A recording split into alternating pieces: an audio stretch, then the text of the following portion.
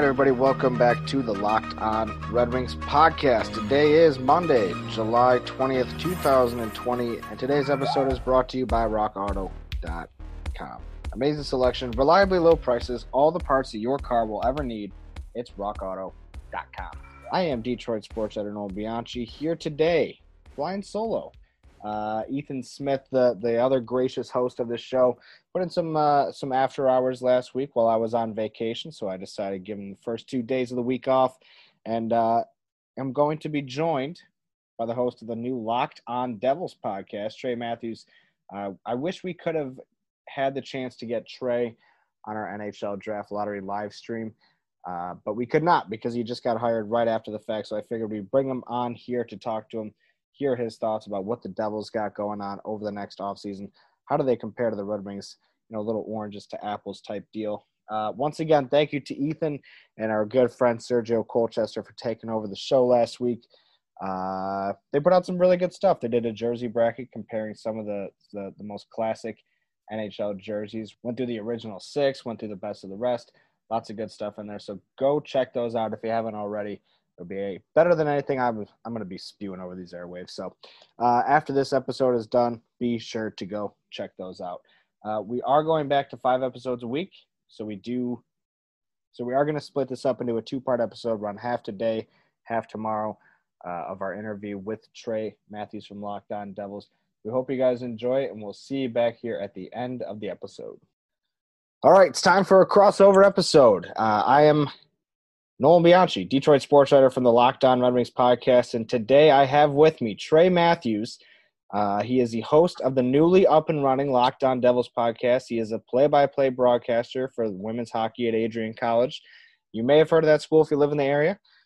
His name, I just said it, Trey Matthews. He's our guest today at the Locked On Red Wings podcast, and I am his guest at the Locked On Devils podcast. Trey, welcome to the show. Thank you for having me. What an honor. I've always wanted to join my hometown team's show somehow. Well, there we go. So you just mentioned it. You grew up in the area.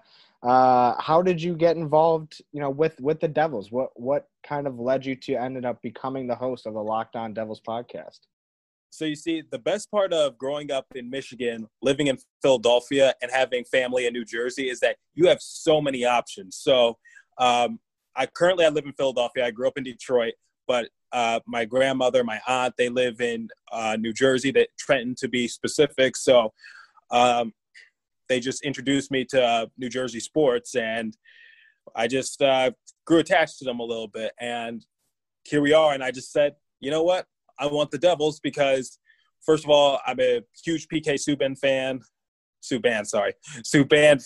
And also it's just I just love the opportunity to cover hockey as much as I can because, me being a play-by-play announcer, I just want to expand my horizons a little bit, and here we are.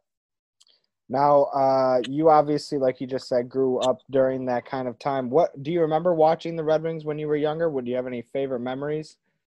Oh, you have no idea. I actually covered this on my show just a few episodes ago. You remember Marian Hossa? Oh, far too well.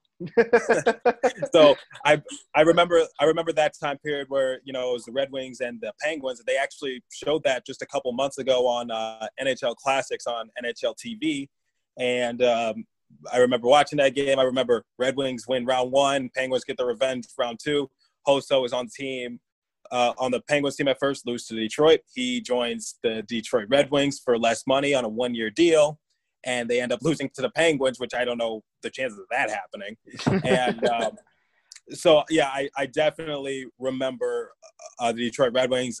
I actually had a Red Wings themed party when I think I was in either 2nd or 3rd grade. I'm literally it was like a happy birthday tray banner with the Red Wings logo. I actually had a Red Wings cake. I think Out the Octopus was on it. I got to find that somewhere.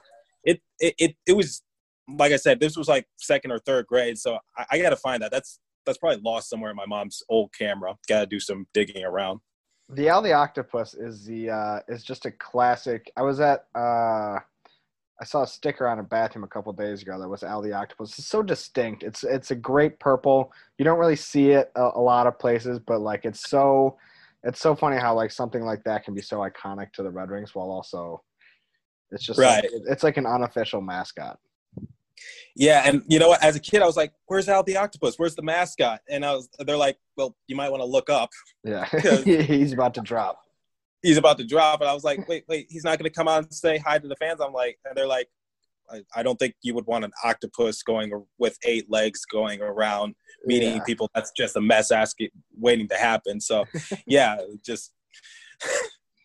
So what's this process been like getting to know the Devils just a little bit better? You obviously live close to the area. You have family that lives there, but as you've become the authority on Devils hockey, in the New Jersey area, what has that been like in kind of just sinking your teeth into the team, whether it be the cap structure, with the talent pool, the outlook for the couple next years and beyond? What's that been like? Well, we're on the same boat. We're not going to Edmonton or Toronto for the whatever you want to call it. Like, I guess it's the playoffs, just like. It is the playoffs. If anybody else tries to say it's not the playoffs just so they can get around the whole caveat of the fact that a playoff team is going to win the draft lottery, it's the playoffs. Let's be real here. Okay, well, we'll just for the sake of it, we'll say the playoffs. But I feel like the future is bright. We have young talent. We have some cap space flexibility, not the biggest in the world, but enough to work it out. Obviously, we hired Lindy Ruff. Wasn't too happy about that. We have some veterans on this team, and honestly, I like covering teams like this because it's interesting. Because it's like the future is like, honestly, covering a, let's just say, not so good team is actually fun because you get to do so much with it. It's unpredictable because if they do well, you're surprised, like greatly surprised, and you can do way more with it because it's like, what can we do? Who can we trade? Who can we pick up? If they do poorly, it's just like, oh, well, that was expectations. Well, let's just look at the future. Whereas if you have a contending team, it's like, well, we don't really need to do anything. We're contenders. Like we're not going to pick or trade anyone unless it's like do or die. So it's like, our roster is locked. And it's like the day to day of being a contender, and this is definitely somewhat of a spin zone to, whatever, but like the day to day of being a contender is exhausting. Like I remember, I assume you used to grow up, listening to 97.1 The Ticket every now and then. I love 90.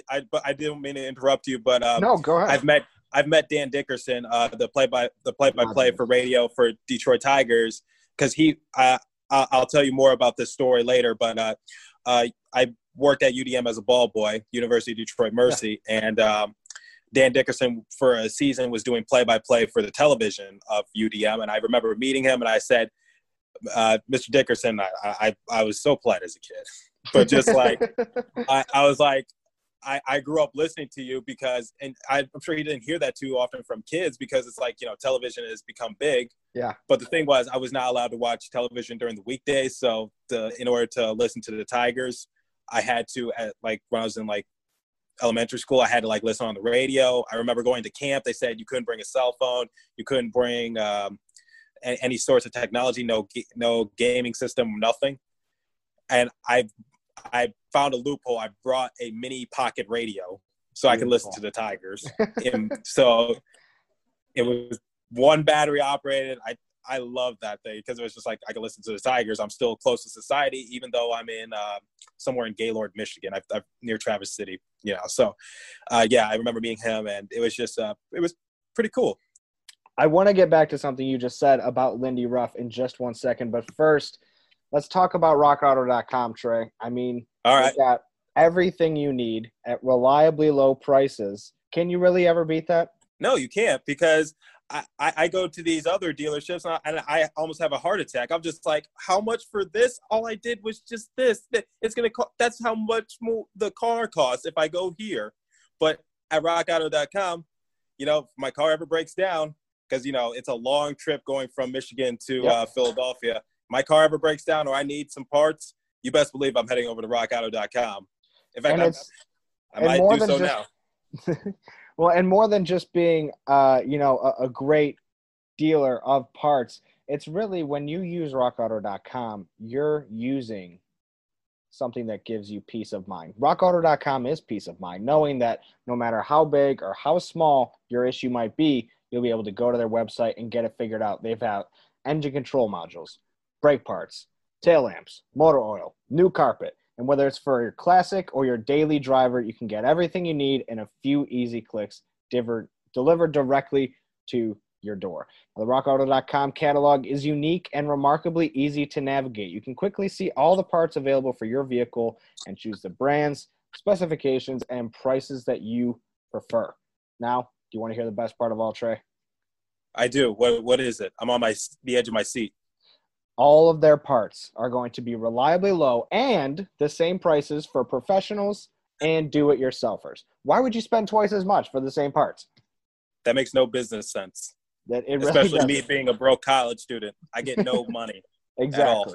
Exactly. So we're going to do you a favor. We're going to do me a favor. We're going to do all of our listeners a favor and tell them to head over to rockauto.com right now. And when they're checking out, fixing that car, when they're ready to head out onto the open road this summer, all they have to do to repay me, to repay you, to repay the Locked On Network is just tell rockauto.com that Locked On sent you.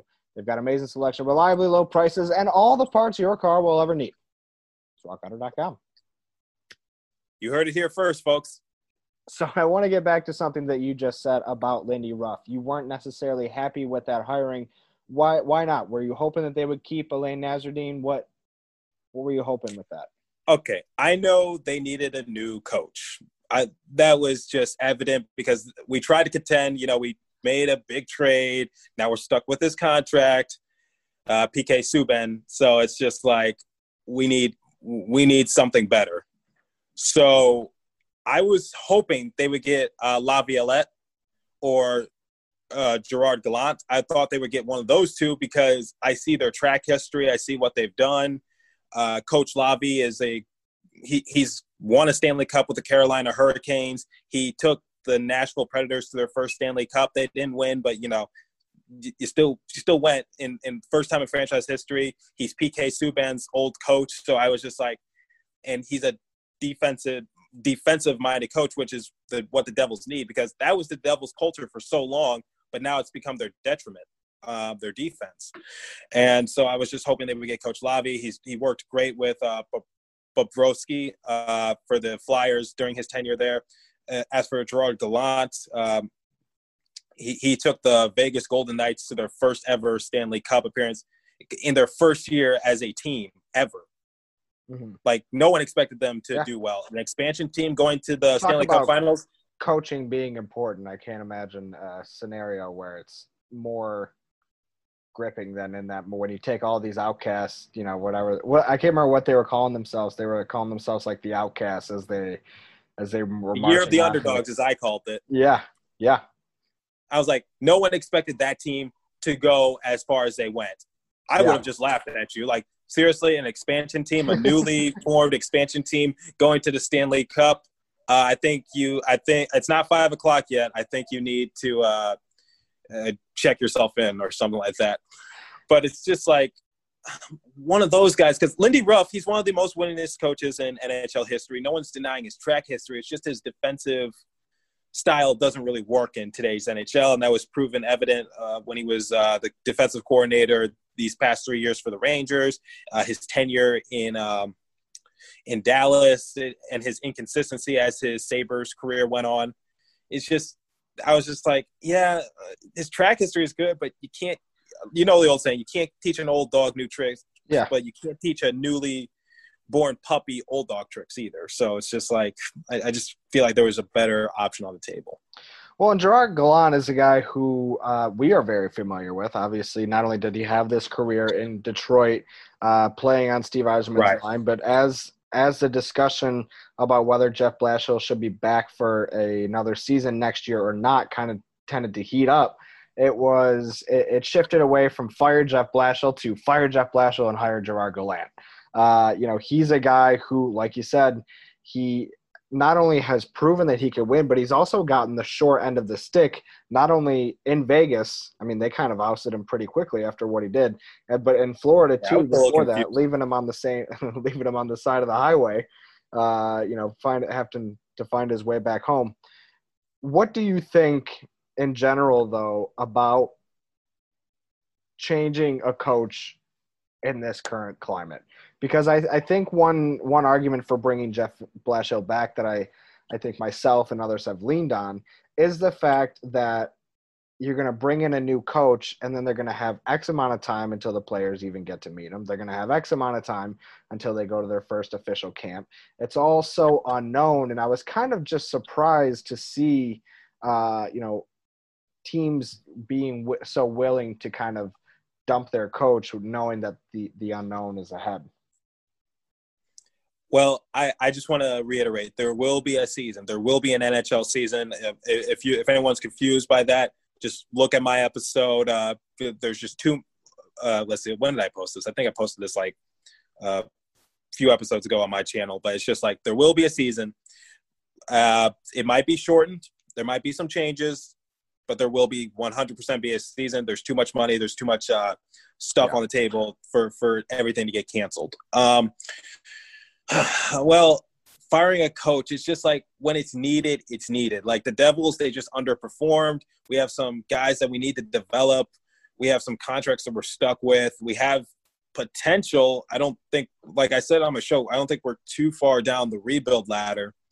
But the thing is that, we need to see change, and we need to see it quickly. I don't know what to think of Lindy Ruff quite yet, because I need to see him behind the Devils bench, see what he can do. But as for the Red Wings, it's just like what I don't mean to be offensive here, but what's changing your team gonna what's firing the coach gonna do? Yeah. He has nothing to work with. It's like Ron Gardenhire in the Detroit Tigers, another Detroit team. It's like he's got nothing to work with.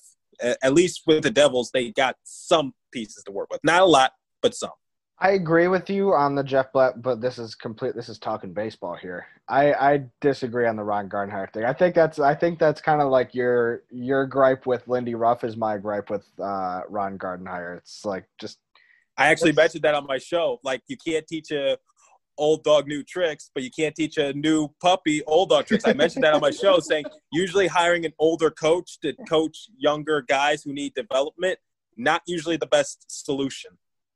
Because it's not going to work long term. All right, that'll do it for today's episode. Big thanks to Trey Matthews for coming on, being our guest today.